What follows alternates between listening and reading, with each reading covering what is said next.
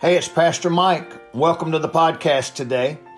As we come to the last few days of March and our podcast on heaven, I want to talk to you about 7 reasons Charles Spurgeon longed for heaven. Let me tell you a little bit about Charles Spurgeon, in case you don't know. He was perhaps the greatest preacher since the Apostle Paul. He preached to over 10 million people in his lifetime. His sermons live on today, inspiring and touching many preachers and people. Let me encourage you to Google up some things about Charles Spurgeon if you do not know much about him. In 1883, Charles Spurgeon was sitting on a bench in Menton, France, when a pale, emaciated woman sat down beside him. "I am so afraid to die," she said. Spurgeon tried to cheer her up, saying, "Let me tell you what will probably happen to you.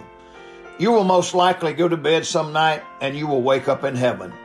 Not long after, the woman died in her sleep, just as Spurgeon predicted. Her husband wrote Spurgeon a letter thanking him for comforting his wife before her midnight passing. Here's a great quote: "You will never have your heart in heaven till you have heaven in your heart." I want to start today and give you a couple reasons why Spurgeon longed for heaven. Number 1, he said, Jesus Christ is there.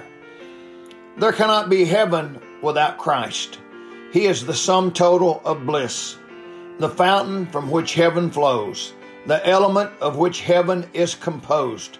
Christ is heaven, and heaven is Christ. Oh, to think of heaven without Christ, it is the same thing as thinking of hell. May God bless you today.